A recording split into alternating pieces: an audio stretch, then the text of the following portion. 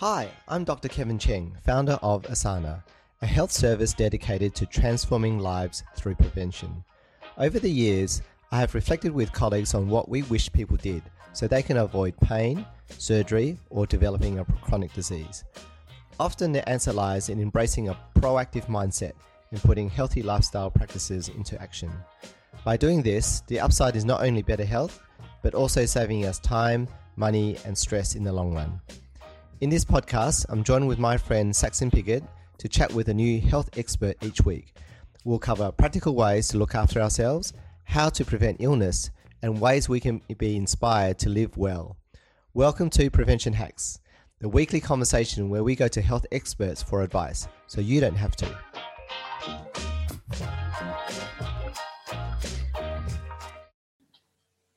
So hello, welcome Lou McKellen to Prevention Hacks, which is our podcast. Hello. I'm my host, Saxon. And Lou, everyone. An exercise strength coach with us at Asana. Tell me about what you do. Within Asana, I offer exercise consultations. So what will happen is you'll come and see me, whether you have some kind of niggle or whether you have no niggle. You'll come in and I'll perform an assessment so I can identify any weaknesses or tightness that might be hindering movement and just make you moving pain-free and trying to establish some kind of regime in the way of daily movement. Great. Maybe we start off by saying about a third of Australians, at best, meet the nationally recommended guidelines for activity and exercise. How do we get more of us moving and exercising? Yeah, this is a big one. I mean, I have clients outside of Asana, just one-on-one training. And one of the first things I try to establish with my clients is allocating 5 hours a week to some kind of exercise. Now, that actually works out to something like 3% activity a week, which is, you put it in a percentage and it doesn't sound like much, but yet people think 5 hours of activity, I can't really fathom doing that. But that doesn't necessarily mean the activity has to be really high heart rate, sweating, really intense activity. That can be something like a walk. That can be something like meditation. It doesn't necessarily have to be an activity, just something you've allocated time to do something good for your body and for your mind. So it could be some time spent actually educating yourself on a diet or something like that. But I would suggest a goal being try and get to 5 hours of allocated activity a week. That could be a hobby. You could go for a surf, whatever it may be.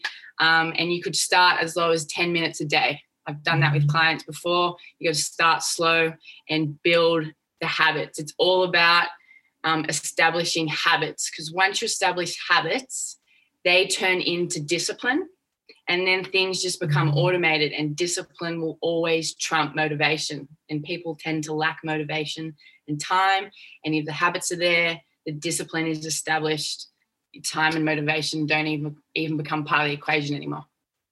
What about for people who are having trouble staying motivated, who haven't got to that discipline stage yet? Any tips on how to keep going when you really, really don't want to? Really don't want to. Yeah, you just got to start really small. I had a client in Hong Kong, actually. He was very overweight. I'm talking maybe like 150 kilograms. And before we actually formally started training, I said to him, I want you to wake up, because one of his limiting factors was time restraints. Like, he had quite a demanding job.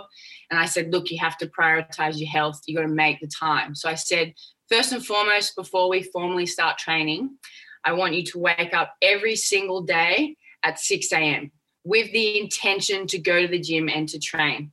And I said, sometimes you might actually wake up and not actually get to the gym, but wake up, get dressed in your gym gear, establish that habit of waking up. And then over time, the ease of waking up will become easier. And then we can move to actually getting to the gym. So I gave him 30 days to do that. And he made it to the gym. I think he missed out on maybe 5 days. And of those 5 days, he still woke up, got dressed, then went back to bed. But the biggest thing there that I think is worth noting is he was in like a net positive. I think it's important to break up you look at your week over a week and endeavor to, wake up 7 times. And if you only wake up 4, you're still in a net positive. So you're working to progress there. So my advice would be just start small, even if it is something as simple as wake up with the intention to train, intend to train. But if you don't, you're establishing that waking up habit. So the hardest part of it is the first part, just the first step. Definitely. Getting going. Yeah. And then that waking up just becomes easier. And then once upon a time, you'd look back on that and you'd think, how can I possibly get up every morning at 6 a.m.? Like the alarm goes off, I want to sleep through it. And then that just becomes so much easier. So your next challenge is actually getting to the gym. So then you go, okay, wake up. Now I actually have to get to the gym.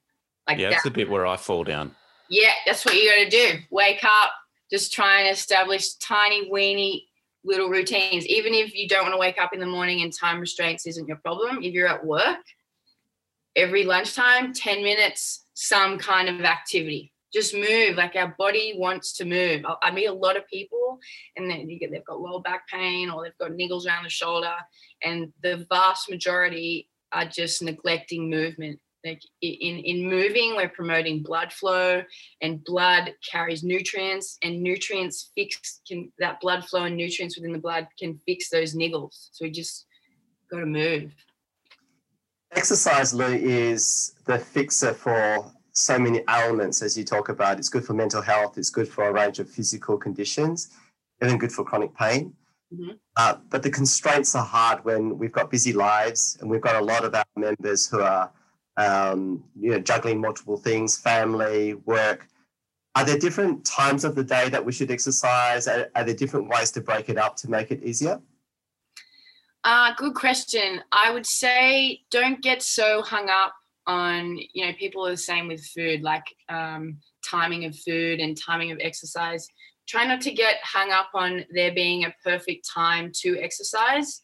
I mean, I trained a doctor in Hong Kong, and we did this test to try and figure that out. Like, are there times of day which are better for you to train? And, we did come to a conclusion for this particular lady that there was a certain time period within the day that her body was best exposed to exercise. But, she was quite a well-trained, disciplined individual. So I think for most, the general population, don't worry about the timing, just worry about consistency and just where it works in best with your schedule. I mean, I appreciate people with kids. My sister has kids.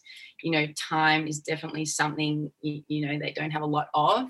So even incorporating your daily activity with your kids. I always try to encourage my sister to take my nephew out just for 20 minutes and kick the soccer ball around.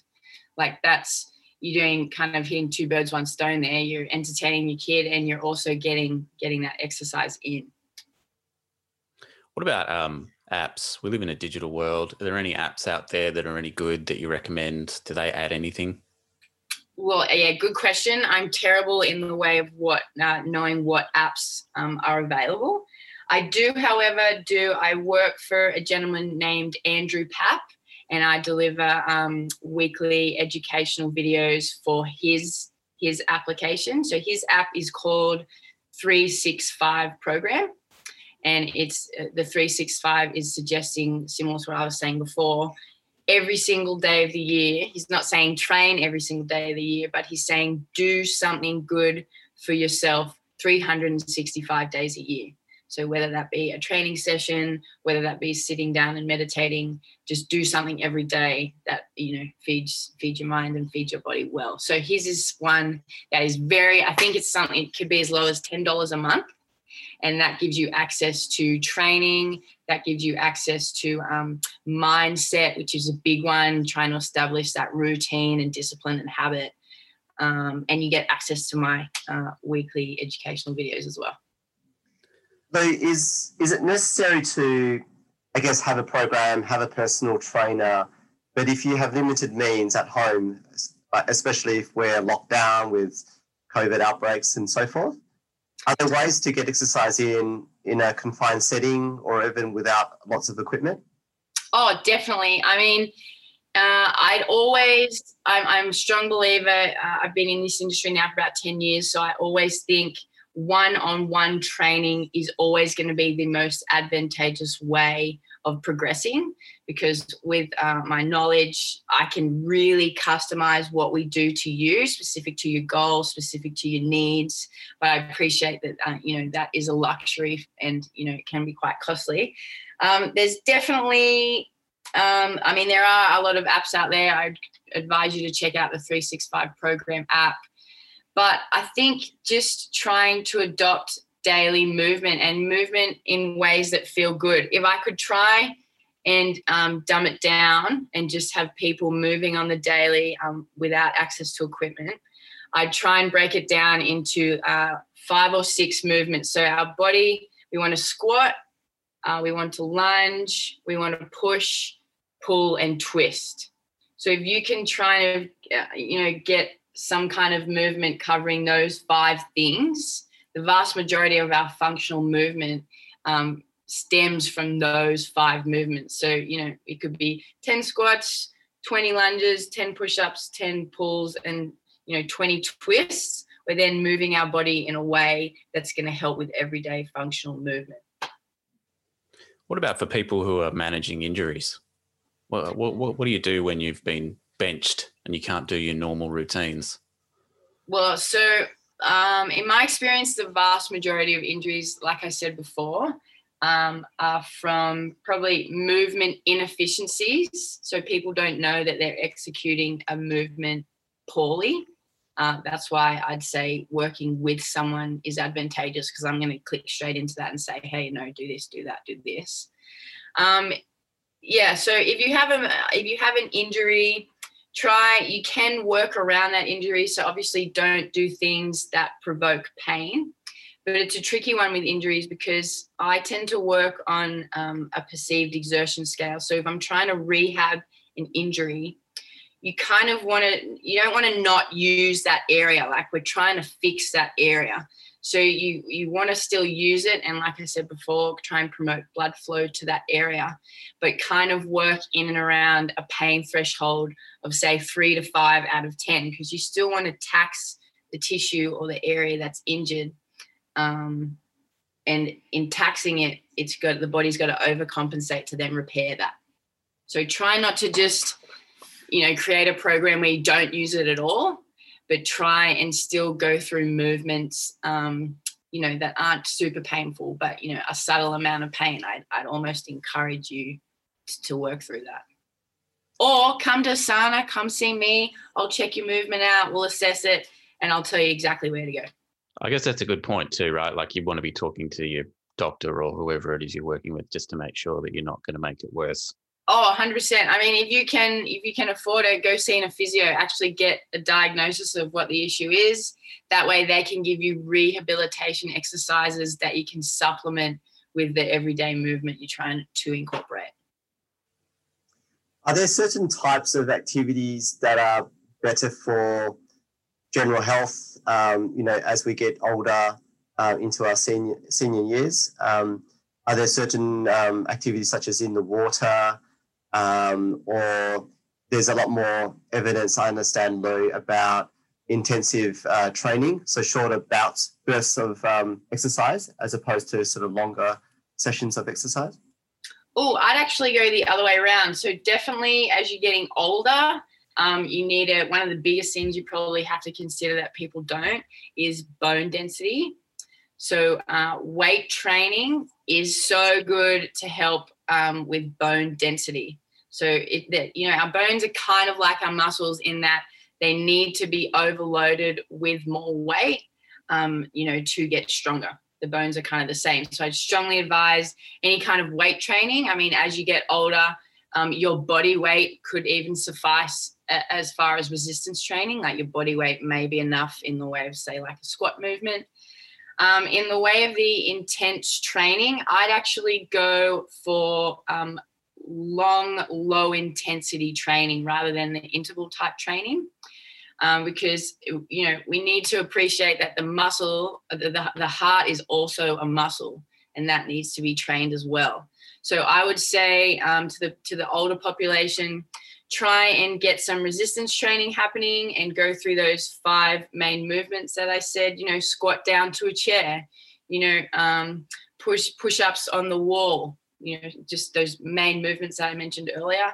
And then long, low intensity stuff. So anything over 30 minutes, maintaining nasal breathing. So that's going to improve what's known as your aerobic threshold. And that's going to help just with breathing and exercising the heart. One area or topic that I've heard you talk about is passive versus active lengthening of your muscles in order to avoid injuries. Could you explain that for our audience? Yeah, this is a big one. I'm really passionate about this. I went to a seminar many years ago, and when I learned this, it was like a light bulb went off in my head. So basically, think of it as when you're just stretching. So when you're using your hands to pull a limb into place, so you're not voluntarily contracting muscle tissue, you're opening up range. So you're allowing that limb to go through a wider range of motion, right? Mobility would suggest that you're not aiding the limb into a range. You're actually contracting muscle tissue to get the limb to that range, which is suggesting that you've got ownership of that range of motion. So basically look at stretching as acquiring new range, and then stretching with muscle contraction would be solidifying that range.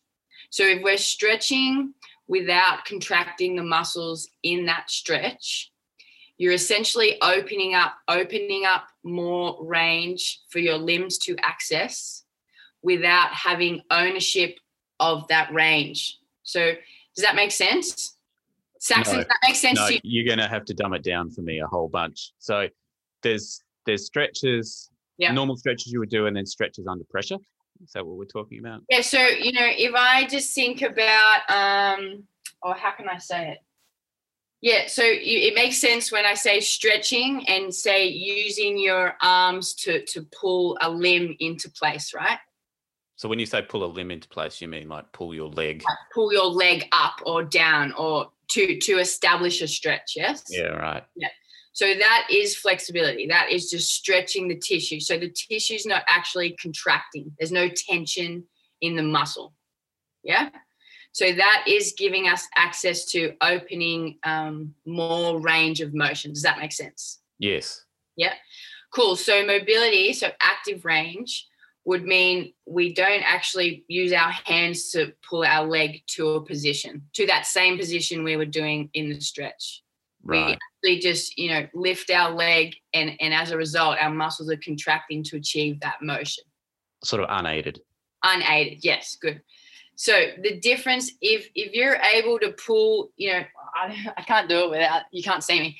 If you're able to pull your leg into a really wide range, what are you imagining? What stretch? No, I get it now. So if you're doing some sort of like yoga stretch or some warm up before running or something like that, and you're using your arms to get your leg to that position, that's... Yeah, because you've got assistance to getting to that position, the range in which that's happening is going to be wider. Yeah, because it's not natural, right? It's not your leg doing it on its own. Yeah, it's not your leg actually, your muscles working to get to that range. So what happens is when you then assess your mobility compared to your flexibility, so you say, all right, muscles, I'm not going to help you get to this range. You just got to work to make that movement happen. The vast majority of us will see quite a discrepancy in range from aiding the limb there to actually getting the tissue to get the limb there. And the goal is to increase it unaided. Yeah, so the difference in that range, because it's essentially ownership, it's essentially can my muscles contract in that range. So the bigger discrepancy between those ranges, that's the more room for injury, because in our everyday life, injuries are somewhat inevitable, and we're going to twist and access ranges that we're able to access due to flexibility, but we don't have ownership of that range because we haven't trained our muscle to contract there. And how do you decrease the difference between the two? That's just through regular exercise? Yeah, I mean, weight training is great because it's actively lengthening tissue and holding a contraction as it lengthens and shortens. So weight training. But also next time you're stretching, establish a normal stretch. So where you're aiding a limb to a position. And then right at the end of your stretch, I would say the tissue that you're intending to stretch, try and then tense it. Do you know what I mean? So if I'm doing, say, this stretch, so I'm stretching across here. So I'm just relaxed in this position now. I'm stretching here. So I'd hold this for, say, 90 seconds. And then to get this tissue to contract, I'd have to push my arm this way. So these two are essentially fighting forces. Yeah. Yep. And I'd build with the intensity. So I'd go, okay, 20% effort. I'm trying to do this. 40%. Because then I've stretched it. Okay, I'm acquiring new range. And then I've contracted it. So I'm coaching it to learn how to contract it. That makes sense. Yeah. I get it now. Moment? It's quite an important concept, even for us medics, where we don't really learn about exercise. We know it's good, but in terms of actually putting that down as a prescription now for our patients and for our members at Asana, it's something That's a big one. As a new domain. And I really like that concept of passive versus active. So passive is the flexibility. Yeah. It's almost like when we examine, a shoulder or a knee, we tell patients, let it go dead, and I'll move it around and I'll twist it around and test. That's the passive range, yeah. It's passive and it's flexible. But just because you're flexible doesn't mean that you're not vulnerable. So you've got to have good muscle control through that range. So that makes it more active. And that's the mobility that you talk about. Yeah. Good ownership. Good ownership, good active resistance, then you're less likely to have injuries in those range of motions. 100%. I mean, I've met a couple of dancers. They're a really good example, right? Because they're super flexible. But they're so flexible, the gap between their flexibility and mobility is crazy. So they're actually got so much room for injury. A lot of people that do yoga as well, because a lot of yoga, I'm not saying yoga is bad, but a lot of yoga is just holding a stretch. So you're acquiring new range, but are you solidifying that range? Got it. So you should complement it with some weight training or something as well. 100%. Yeah. Yeah. Okay. Yeah. I'm an inherently lazy person. So I will go through the motions of pretending to stretch, but I wouldn't do the active thing. So now I know I have to do it. Yeah. And it's actually a lot harder. Like if you really gave that 100% trying to go like this, it's kind of like a set in the gym. Yeah. 30 seconds of activity. Yeah. We created this podcast, didn't we, Sax, because we're the middle-aged men that don't live up to healthy habits. We've done these podcasts, so it's work in progress. I would say we're moving in the right direction, but still work in progress. Time poor and lazy. It's a bad combination. Everybody's got to start something. Three last tips to leave our listeners with. What would you wish everyone could do before they came to see you? What do I wish everyone could do? Okay. I'm heaps big on daily movement. So we'll try and move or have allocated activity 5 times a week. 10 minutes, start there if you need to. The second thing would actually be sleep. Like sleep, people think, oh yeah, nutrition, exercise. I'd say it's a triangle. We need to hone in on our sleep, establish a sleep regime, go to bed at the same time, wake up at the same time, establish it to a point where you don't necessarily need an alarm clock to wake up. And the third thing from a nutrition standpoint, particularly the aging population, eat more protein. Helps with muscle mass, and it also helps with fat loss. It's called the thermic effect of feeding. So if we had like 1 gram of protein compared to, say, 1 gram of carbs or 1 gram of fat, the actual process of breaking it down and absorbing, it expends more calories compared to that of carbs and fat, which is why often when you're on a weight loss journey, protein is so high. They would be the 3 things. Fabulous. Thank you so much, Lou. And look forward to having you in the clinic and helping more of our members at Asana. Great. Come see me. Thanks, Lou. No worries. Thanks, Saxon.